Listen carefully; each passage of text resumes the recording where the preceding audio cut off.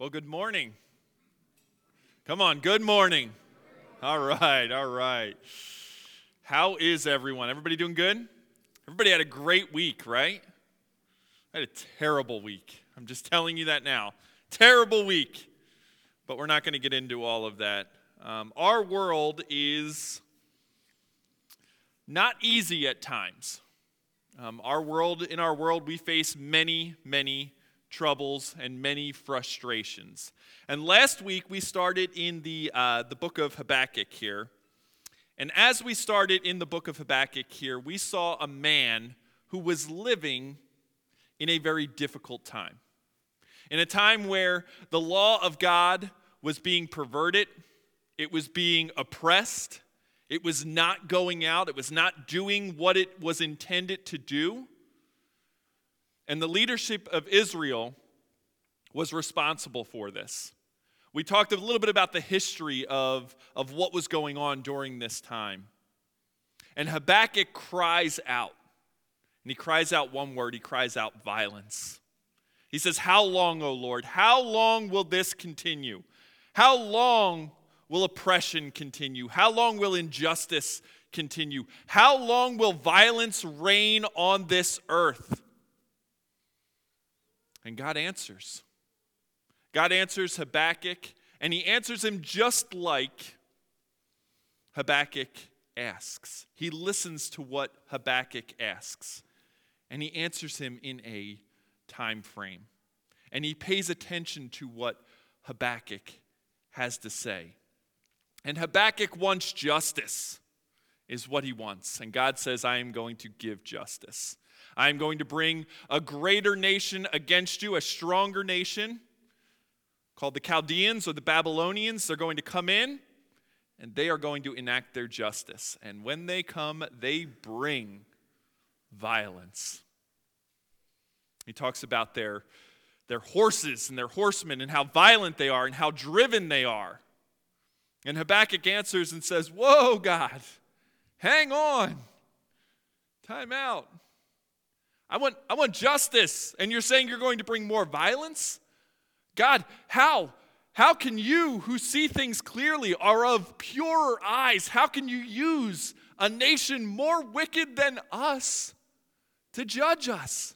How is this possible?" And he's deeply troubled and deeply concerned over what God has told him he will do. We learned 4 things about God last week. First, we learned that God hears us when we cry out. It may seem like it's taken a long time, but the way that God answers Habakkuk here indicates that he is paying attention. He is paying attention to the details of what Habakkuk is saying. We learned also that God is in control. Even though this world might seem like it's completely out of control, even though it might seem like the wrong people are in charge, even though it may seem like we are completely powerless to enact any real change in our situation, God is in control. We also see that God judges wickedness. He does.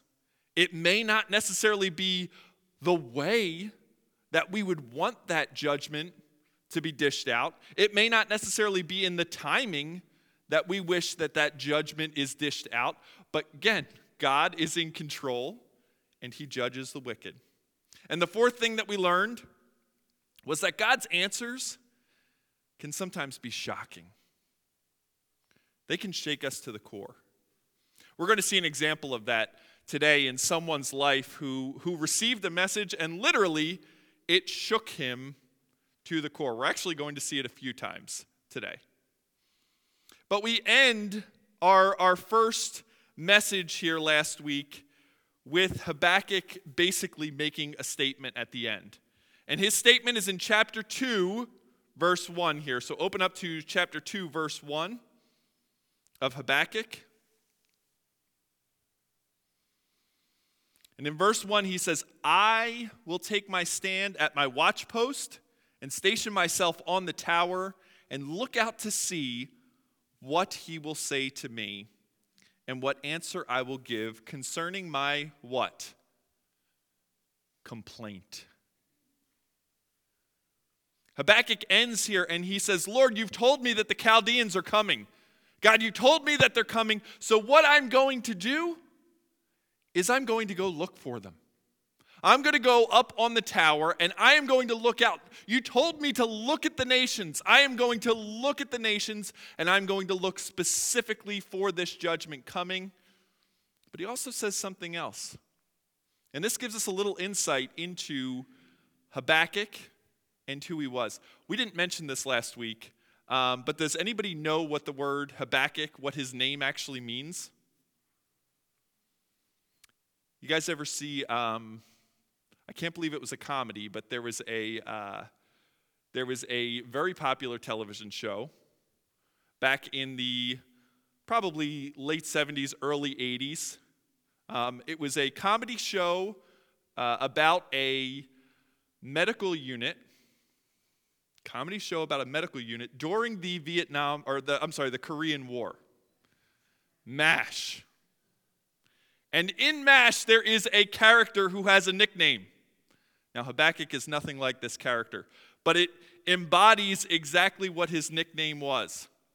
There was an individual who was a little strange. He was always trying to get out of the war. Does anybody know what that character's name was? Clinger. That's what Habakkuk means. It means clinger. It's one who holds fast. It's one who hugs. It's one who stays close. And that's going to play into God's message to Habakkuk today. What Habakkuk is saying by standing on his watchpost is, Lord, I believe that they're coming. God, I believe that what you said is going to happen, but I'm not happy about it. And he ends here and he says, I will look to see what you will say to me and what I will answer concerning my complaint. He knows that he's complaining a little bit. He knows that he's kind of calling God out on the carpet just a little bit. God, you have pure eyes. You can see. Why are you sending this wicked nation? I have concerns, God, about your plan for what you are going to accomplish here. Habakkuk knows that there's a chance that God's not going to be happy, that he's not necessarily happy with God's answer. He says, I'll stand and I'll watch. So verse 2 here. And the Lord answered me, write the vision, make it plain on tablets, so he may run who hears it. For the vision awaits its appointed time. It hastens to the end. It will not lie. If it seems slow, wait for it. It will surely come. It will not delay. See, God tells Habakkuk something very, very important here. Remember in chapter 1, he said, if I told you what was going to happen, you wouldn't believe it. So what God says is, listen, I'm going to give you a vision. I'm going to show you exactly what is going to happen here. And he says, what I want you to do, Habakkuk, when you see this vision, I want you to write it down. Write it down on these tablets here. Write it down on tablets and make it plain. Now this word plain here, there's much conjecture over what it means. It's a little difficult because some of this prophecy here, it's all in poetry. And all of us would say that poetry, if anything, is sometimes not plain, right? It's not obvious. We have to kind of discern the meaning here. But the word plain in Hebrew here has this connotation of large, loud, proclaiming it. Make it known to everyone. God continues answering Habakkuk here, and he says, so that he may run who reads it. Now we find something very interesting about Habakkuk and the poetry that he uses here, the words that he uses, that God inspires him to use here. This word runs with it can mean one of two things, and both of them apply to Habakkuk's message. The first one, it means literally run. That when they hear this, they will run away. They will be so scared that they run away from this. The second meaning is that those who hear it may run with it. Not run from it, but run with it.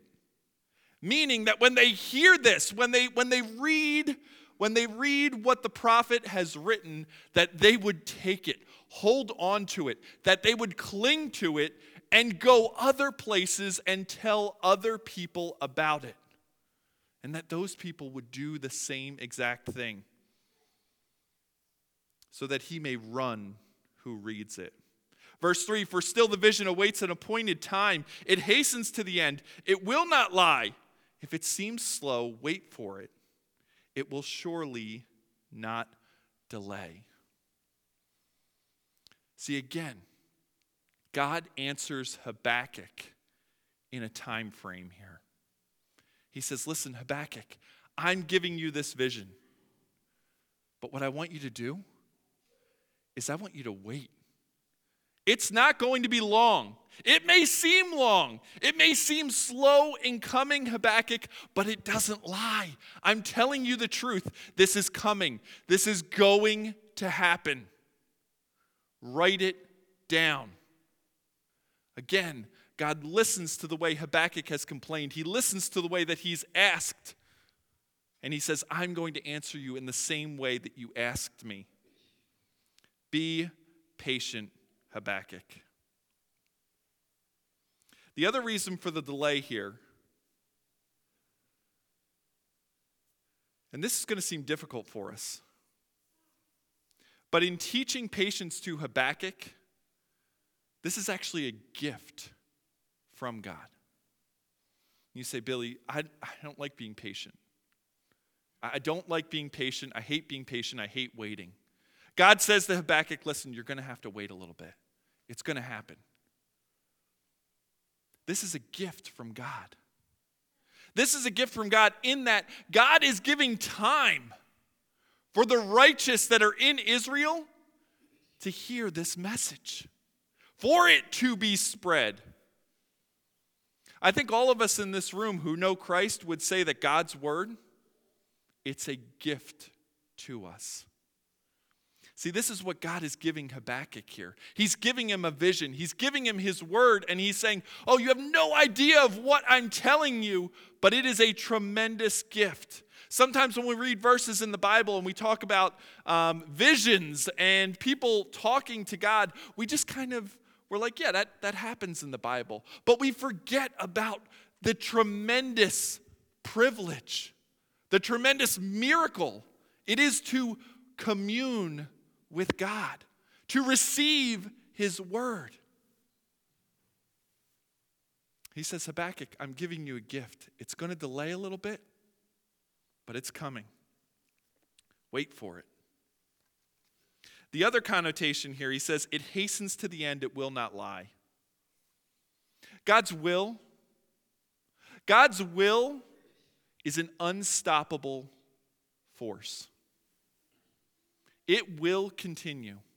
No matter what happens on this earth, no matter how bad it seems to get, it will continue to hasten to the end. It will continue to move forward. Even if you think your world is falling apart, Habakkuk, I'm still in control. I still know what's going on. Verse 4 here. And this is where we're going to get into the meat of the message here. Verse 4. Behold, it starts off, right? Behold. What does it mean to behold? What does it mean to behold something? To look at it, right? To see it. So what do we know here? Well, this is the beginning of the vision. This is the very beginning of the vision that God is giving Habakkuk. He says, Habakkuk, look. Look at what I am about to show you. He says, behold, his soul is puffed up. It is not upright within him, but the righteous shall live by his faith. Who is God talking about here? This is a question that we have to answer, especially in the first part of the verse here. Behold, his soul is puffed up. It is not upright within him. Well, is he talking about Habakkuk? Well, that doesn't really make a ton of sense. I mean, I know Habakkuk is complaining here, but it doesn't really fit the context. Why doesn't God just say you at this point? Behold, your soul is puffed up. It is not upright within you. Why does he say him? We'll find out in a second here. But the righteous shall live by his faith.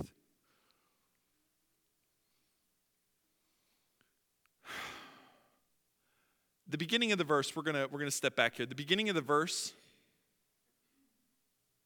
God is talking about Babylon. How do we know that God is talking about Babylon here? We have to go back to what Habakkuk asked. And he said, God, you are of purer eyes. How can you look idly at traitors? This is the question that Habakkuk asks God. Why are you allowing this wicked nation to come in? And God is giving him the answer at the beginning of the vision here.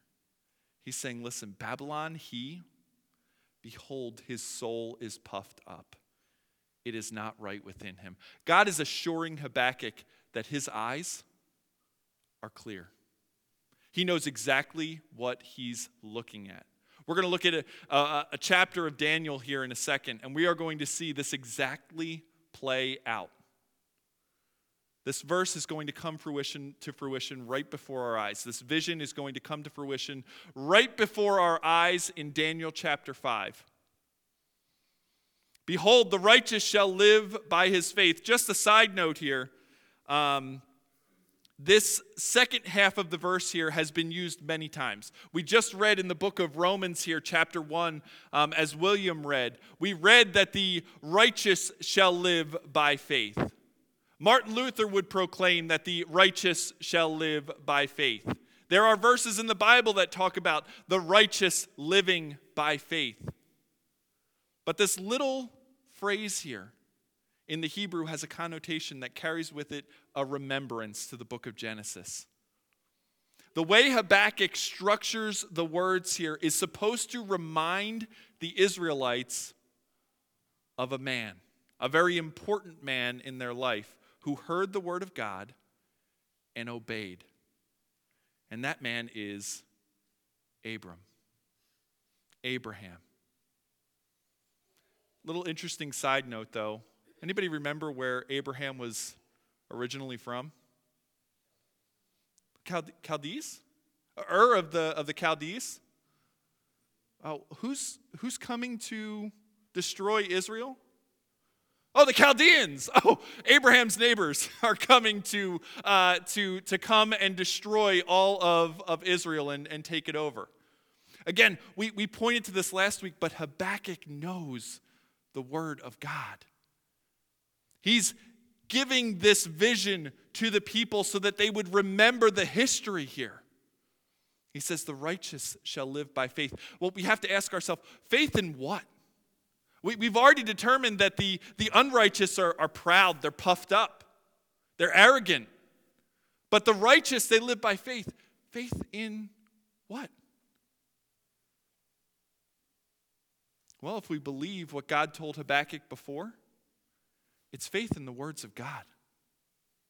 That's how the righteous survive. That's how the righteous move forward, is they cling to the word of God.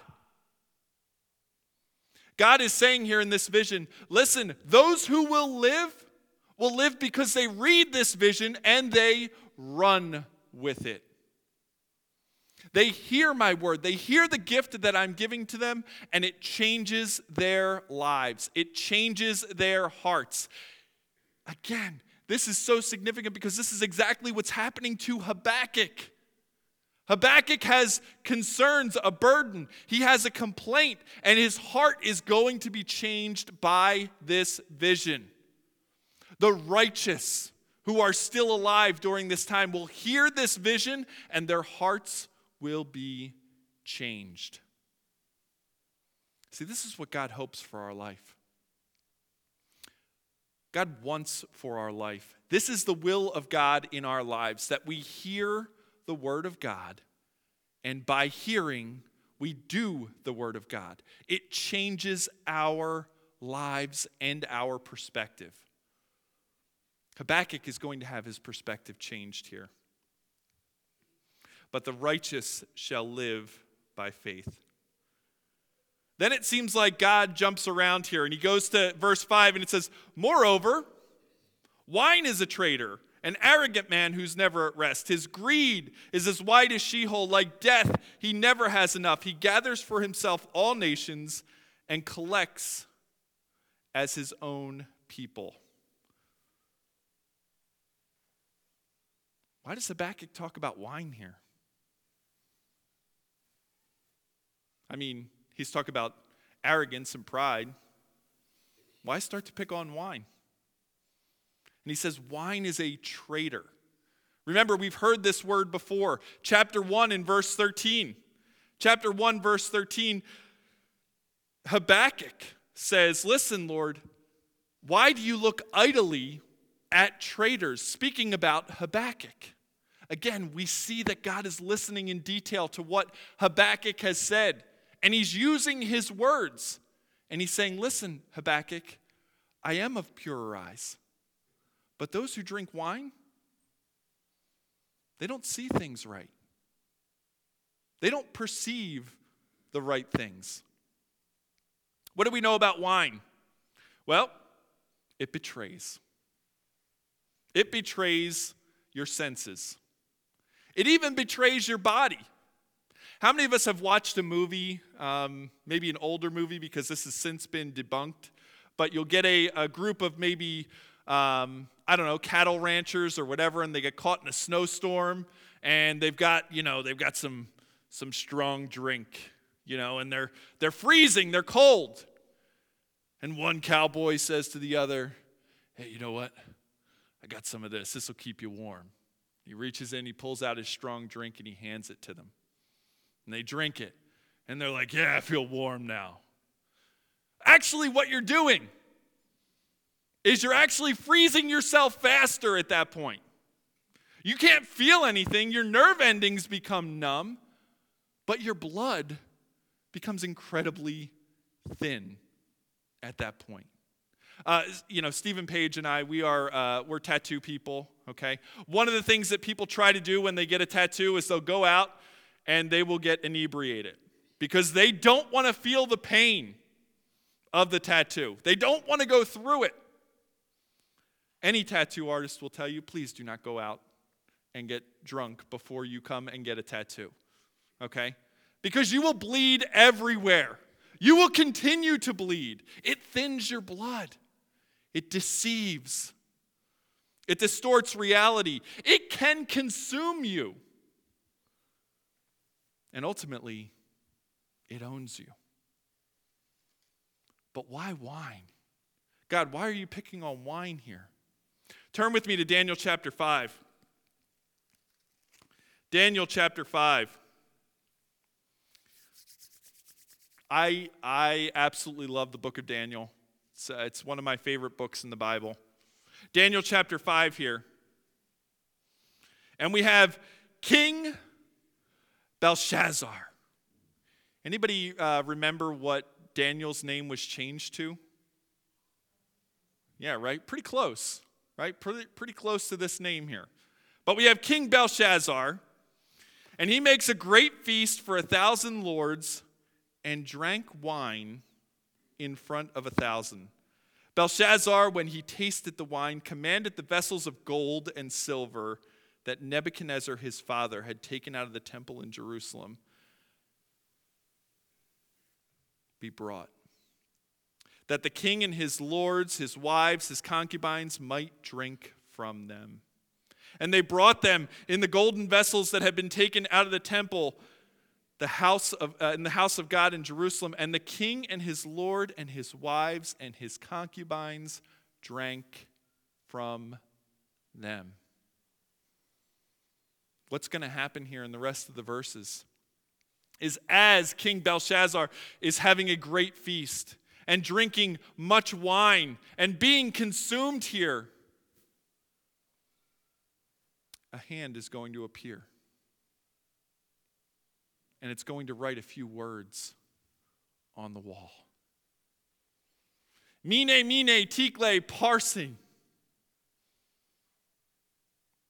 And it says that the king is shooken, shaked, I don't know, some English word. He's scared. It says his face changes color.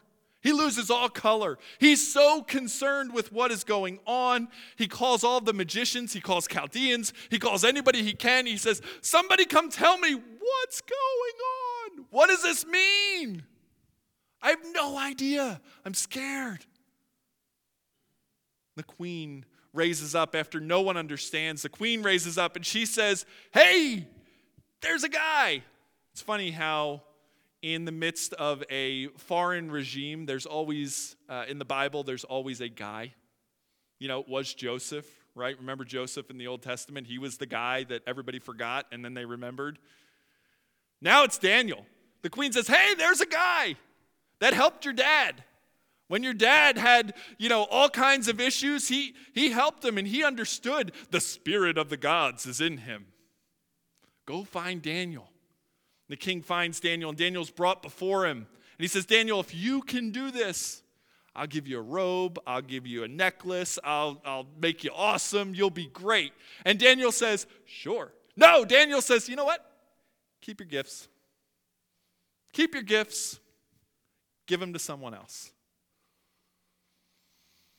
I'm going to tell you what they mean here, what these words mean.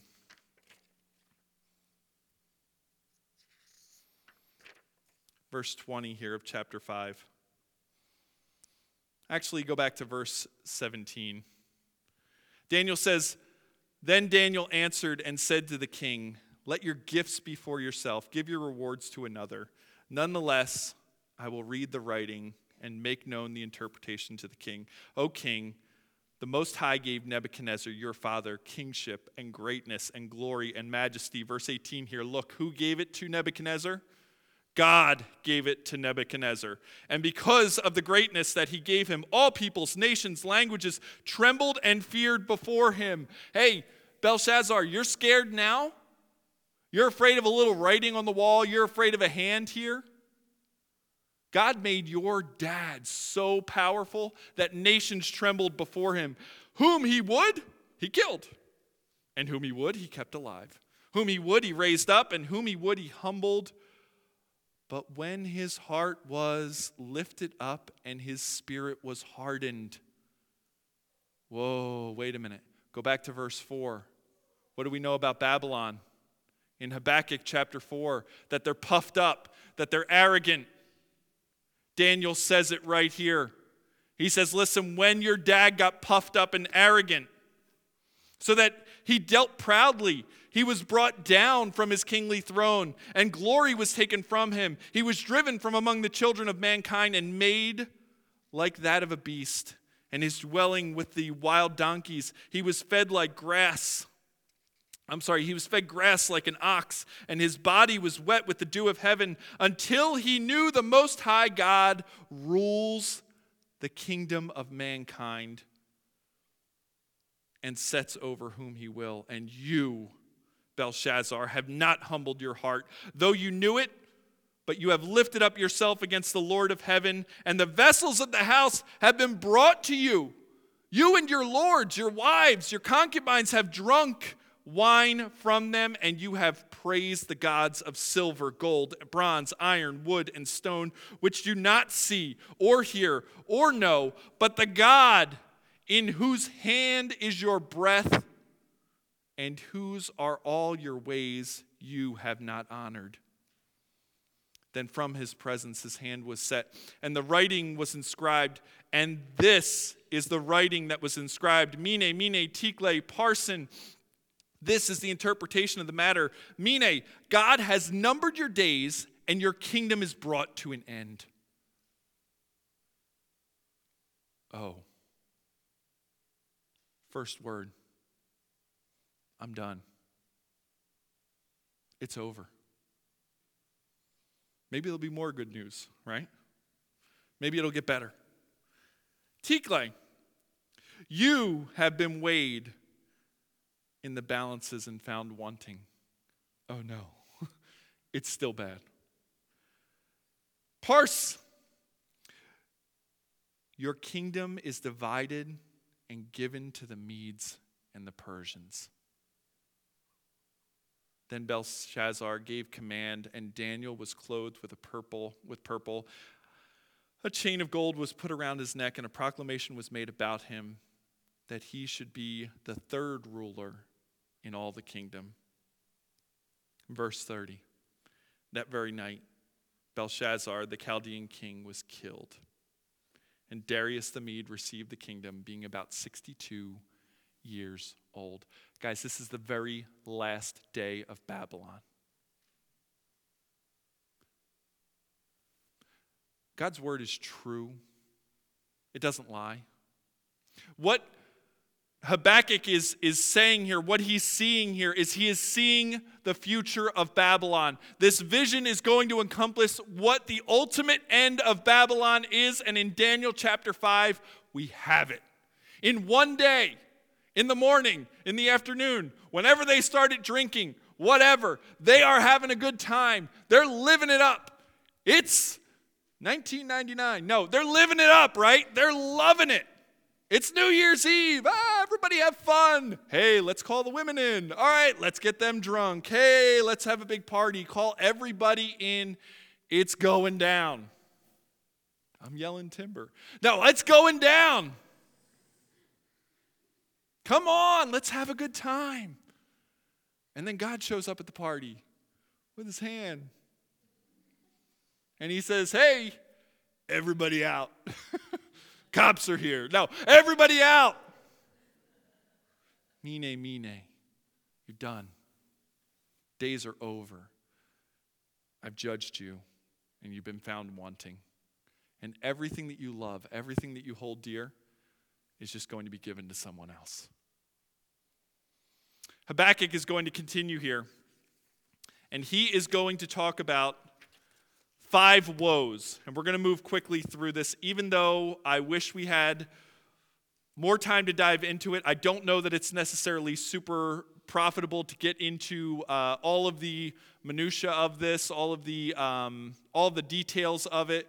But some things to remember here. In verse 6, he says, shall not all these take up their taunt against him with scoffing and riddles and say to him, woe. Woe.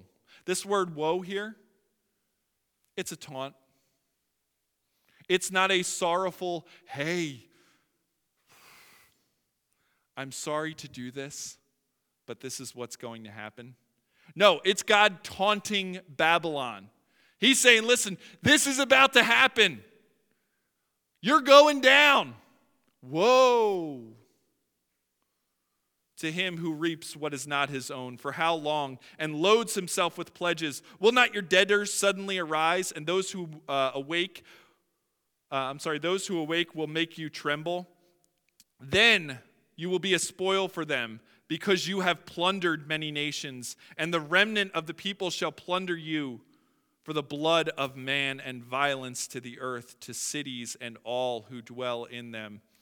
Guys, like I told you last week, I'm not a writer, okay? But I have my own issues, and I do sometimes cast woes on people.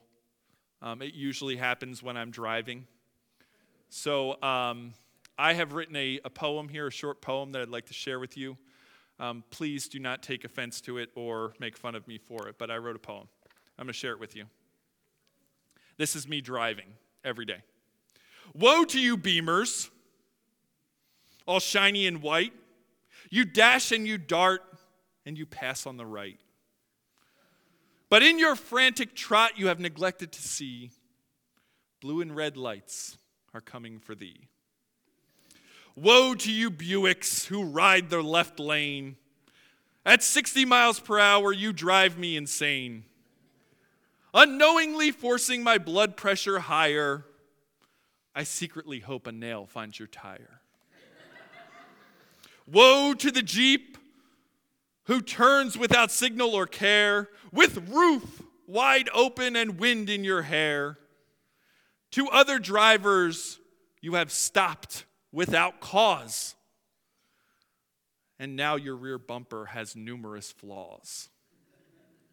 Woe to you, Honda, on a mission you ride, with kiddos in tow, to soccer you glide. You ignore the red triangle which beckons to yield, and another car pushes you into the wrong field. Woe to you, Camry, who stands here and rhymes, seeming completely innocent and free of all crimes. For indeed you are guilty of all that's been said. May these woes land squarely upon your balding head.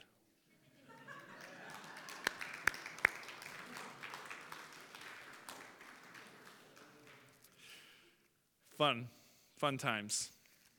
That took me 3 days. No, I'm kidding. God is going to proclaim these woes, and these woes are designed for a reason. They are designed to show us that we sow exactly what we reap. In these first verses here, he says, woe to those who heap up what is not their own, for how long? He loads himself up with pledges. This idea of pledges is actually biting pieces off slowly. You are becoming full. You are becoming engorged. You're a glutton, storing things up here. Will not your debtors suddenly arise? What God is doing here with Habakkuk telling him about the Babylonians is, listen, Babylon, your city is about the size of Chicago, and your land right now is about the size of, well, it's larger than California, Washington, Oregon, Idaho, Nevada, Utah, Arizona, and Montana combined. And you've got Chicago. You have a big problem. You have gathered up what's not your own. You have overstretched your reach. And someday, those people will rise up against you. And they will call for what has been taken from them. The robbers will be robbed. The question that God is asking Babylon is a nation's faith in its wealth and its size. Is a nation's faith in its wealth and its size. Verse 9, woe to him who gets evil gain for his house, to set his nest on high, to be safe from the reach of harm. I thought about a chessboard here. Any of you guys play chess? Raise your hand, you play chess. Who's in the front? Who's on the front line? The pawns, right? Pawns in a game. You lose a pawn, you're like, not a big deal. Unless you're a grandmaster and you know pawn structure and setup, and you realize that pawns are actually really important. But for most of us, we're like, yeah, they can only really move one space at a time. They can only move forward. At the beginning, they can move 2 spaces. You can do some crazy French things with them sometimes. But for the most part, they are protecting your valuable pieces at the beginning of the game. They are the front line. God says, woe to you who set your nest on high, to be safe from the reach of harm. You have devised shame for your house, cutting off many other people. You have forfeited your life, for your stones will cry out from the wall, and the beam from the woodwork responds. Listen to this. The walls of Babylon were so large, they were so wide, that they would hold chariot races on top of the walls of Babylon. Very easily you could race 2 chariots side by side on the top of the walls of Babylon. Some say it could go 4 chariots wide. Talk about a death match, right? You're on top of a huge wall. The bricks that the Babylonians had, everybody else was using mud bricks. They were using them the way that the Egyptians used them, okay? They were making it from mud and straw. The Babylonians would superheat their bricks. These were the strongest bricks ever made to this point, and the wall was full of them. They built tremendous defenses. Were you an invading army and you came to the city of Babylon, you would look at those walls and say, yeah, maybe next year. And you'd walk away. They were so imposing. They set up for themselves safety. The stones will cry out from the wall, the beams from the woodwork. What God is telling us here is that their fortresses will be forfeited someday. Their fortresses will be forfeited some way. The question that God is asking is a nation's faith in its defense or its security? Verse 12, woe to him who builds a town on blood and founds a city on iniquity. Behold, this is not from the Lord of hosts, that people labor merely for fire, and that nations weary themselves for nothing. For the earth will be filled with the knowledge and the glory of the Lord as the waters cover the sea. God says to Habakkuk here of the Chaldeans, he's saying, listen, if you use oppression, if you use violence to establish a city, you are not long for this world. You're going to be gone. And guess what? All of your efforts, everything that you're doing, the end of them is fire and nothing. How many of you guys have seen the city of Babylon today? There's pieces of it here and there. The Germans, what they did was they took one of the greatest gates. Their archaeologists took one of the greatest gates, took all of the stones and rebuilt it in a museum in Berlin. The Ishtar Gate, it's beautiful. It's blue, it's gold, it's got a ton of ornate things on it. It is a work of art. Saddam Hussein led a huge reclamation effort to rebuild Babylon. If you look at where his palace is, he could look right out his window and see where the city of Babylon used to be. And he started rebuilding it. Why? Because it's gone. It's nothing. There is no more. See, the nations of this world think they're building something. The nations of this world think they're establishing something. The nations of this world have put their faith in themselves, in their might, in their power, in their defense, and in themselves. And God says, this is not of me. This is of you, and this is the result of your labor. Fire, nothing. You're gone. Nobody remembers you. The book of Ecclesiastes talks about that. The fact that no one will remember you. Maybe a generation, maybe 2 generations, but then you're gone. The only thing that lasts is the Lord. I'm going to meddle a bit here because I think this is key for us. Where's our faith? I mean, we talk about these nations' faith, right? We're going to see one more in a second, one more, maybe 1 or 2 more woes here. But where is our faith? Is it in our nation? Listen, I'm just going to be honest with you guys. Today in the news, our nation has great moments, and then our nation has moments where it's kind of dragged through the mud a bit. And we talk about our history as a nation. And we talk about what we did to the Native Americans. And we talk about slavery in the United States and what happened there. And there is this propensity to say, oh no, guess what? We're terrible. Or somebody says, we want to make America great again, right? Guys, if you look back at every man-made national movement, incursion, war, violence, every nation of the world, it's always the same story. Violence, oppression, death, rape, pillaging. It is fraught with it. Any nation of the world. You pick up a nation of the world that exists today and you're going to find war, pestilence, you're going to find iniquity, you're going to find sin of all kind, all unrighteousness. And such is common to Babylon here. As they were sitting, drinking, enjoying themselves, the writing was on the wall. Verse 15, woe to him who makes his neighbor drink. You pour out your wrath and you make him drunk. In order to gaze at their nakedness, you will have your fill of shame instead of glory. Drink yourself, show yourself your uncircumcision. The cup of the Lord's right hand will come around to you. We get an ugly picture here. We get a picture of exactly what was going on in Belshazzar's throne room that day. A drunken orgy. They were drinking so that someone maybe got drunk enough that they would start to undress for some reason. It's too hot. I don't know. See, wine makes us do things that we wouldn't normally do. This verse here, in the end of verse 16, it says, "An utter shame will come upon your glory." God says you will show your uncircumcision. Again, this is a double meaning here.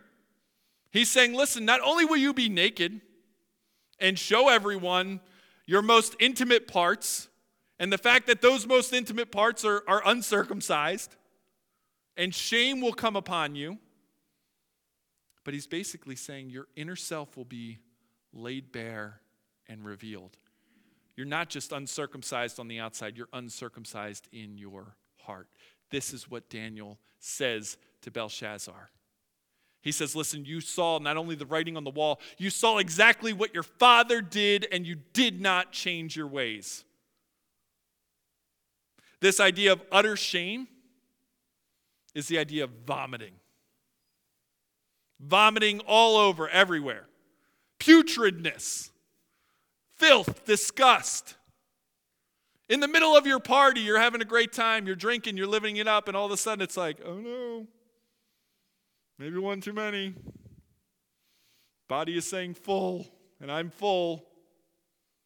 Vomit, utter shame, disgust.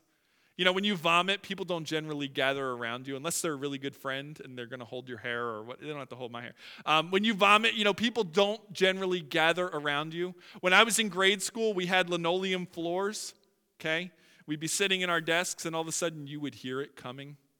You'd hear that kid go. And all of a sudden the next noise you would hear are desks just sliding away. And then cream corn hitting the linoleum. It's gross. The janitor would come in with the sawdust, or I don't know what that sawdust did, but he'd go, put it on there, and everybody would move away. Disgusting.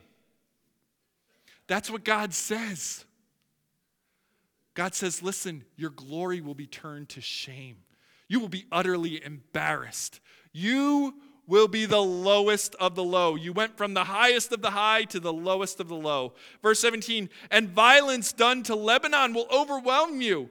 Right here, for those of you who don't know history, we're going to move quickly. History, Babylon had a revolt in Tyre, which is in Lebanon. They surrounded Tyre for 13 years and besieged it. The people of Tyre were starving. They were dying off at an alarming rate. Until finally they had to give in. God is giving a sneak peek into what Babylon is eventually going to do.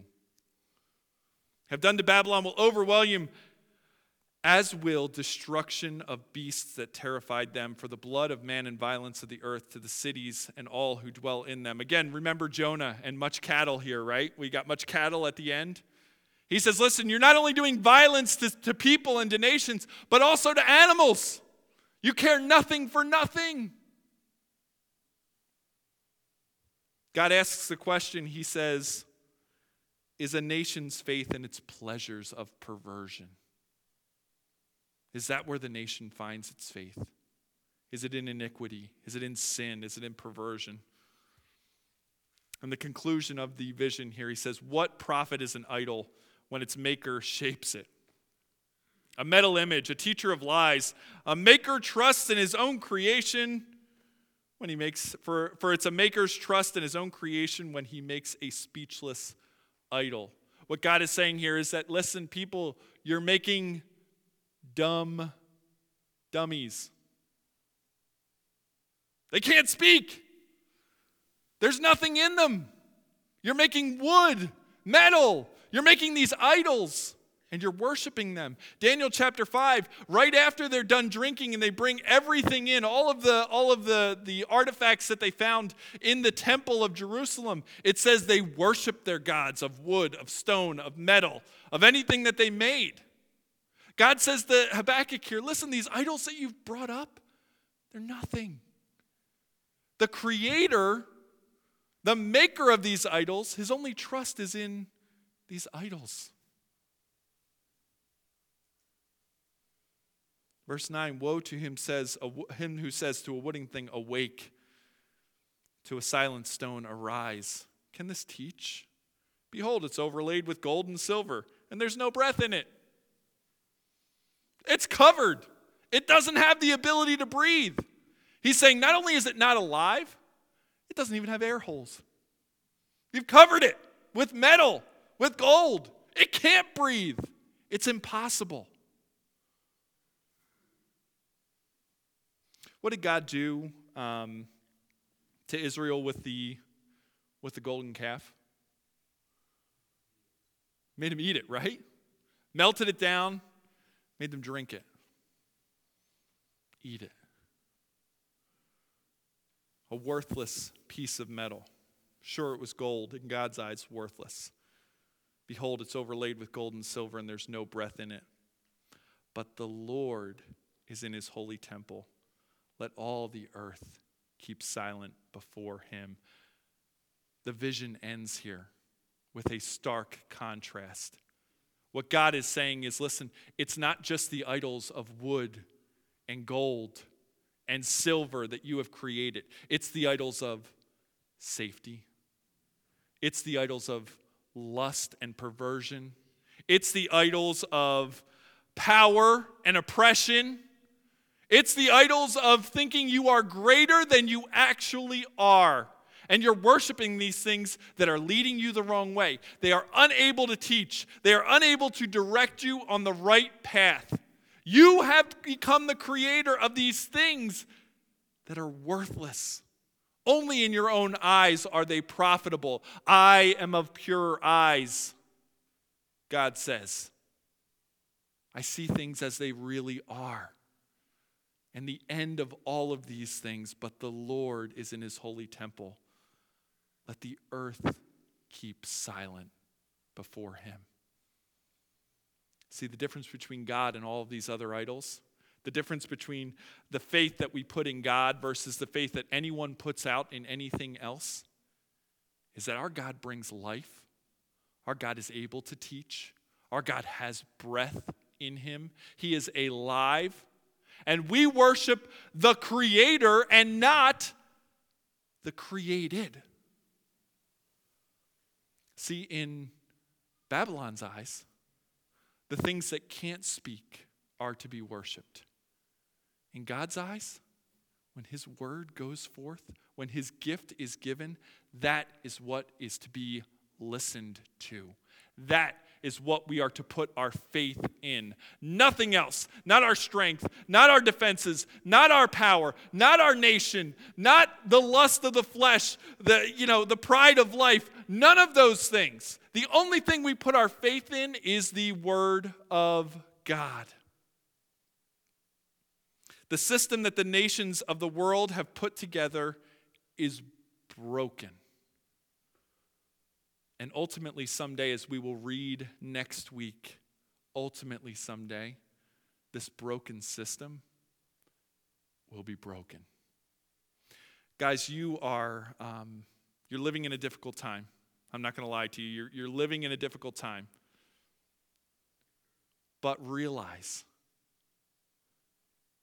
if God is not on the throne reigning on this earth, it's a difficult time. It's been a difficult time. How do we navigate as Christians in this world of difficulty? Where do we put our faith? Guys, I'm going to be honest with you. We have to keep checking our own selves. We have to keep checking our heart.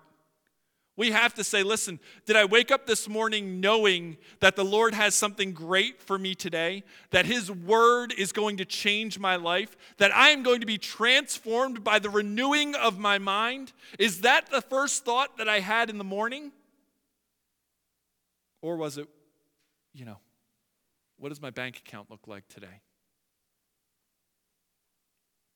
How are my kids doing? Are they going to be safe today?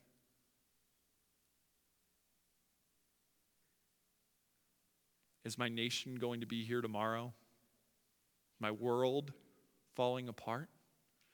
Habakkuk is facing this. He started this process saying, my world is falling apart. And God is changing his heart through the vision. Let God's word change your heart. Do not put your faith in anything else other than the word of God. Let's pray. Father God, you are holy. God, we love you. Lord, you know all things and you search all things. God, you know the plans that you have for not only us, but for this world, God. Lord, let us not get distracted by the injustice that we see in this world. Let us expect it, God. Lord, you have told us that until you are reigning on high on this earth, Lord, over everyone, and you have removed sin. God, I just pray, Lord, that we would realize that our faith and trust needs to always be in you. Not what we see, not what we perceive, not what we think to be the right thing like Habakkuk did. Lord, that our hearts would be softened, that we wouldn't be puffed up in pride as the Babylonians were. God, our nation is broken. Lord, every nation around the world is broken. God, it doesn't matter if we're Republican, Democrat, whatever. If we don't know you, we're broken. We're going the wrong direction. Each one is doing what's right in his own eyes. Lord, change our hearts. Use your word to cause us to run. Not only run in fear of what you are doing, but running to tell others. Let us see patience as a gift from you. Let us see waiting as a gift from you. Lord, that you have a bigger plan, that you have a perfect plan. Lord, our life is not going to be easy if we know you. Lord, because the world hated you, it will hate us. God, let us expect that of this world. Lord, but still, let us be in this world, but not of it. In Jesus' name, amen.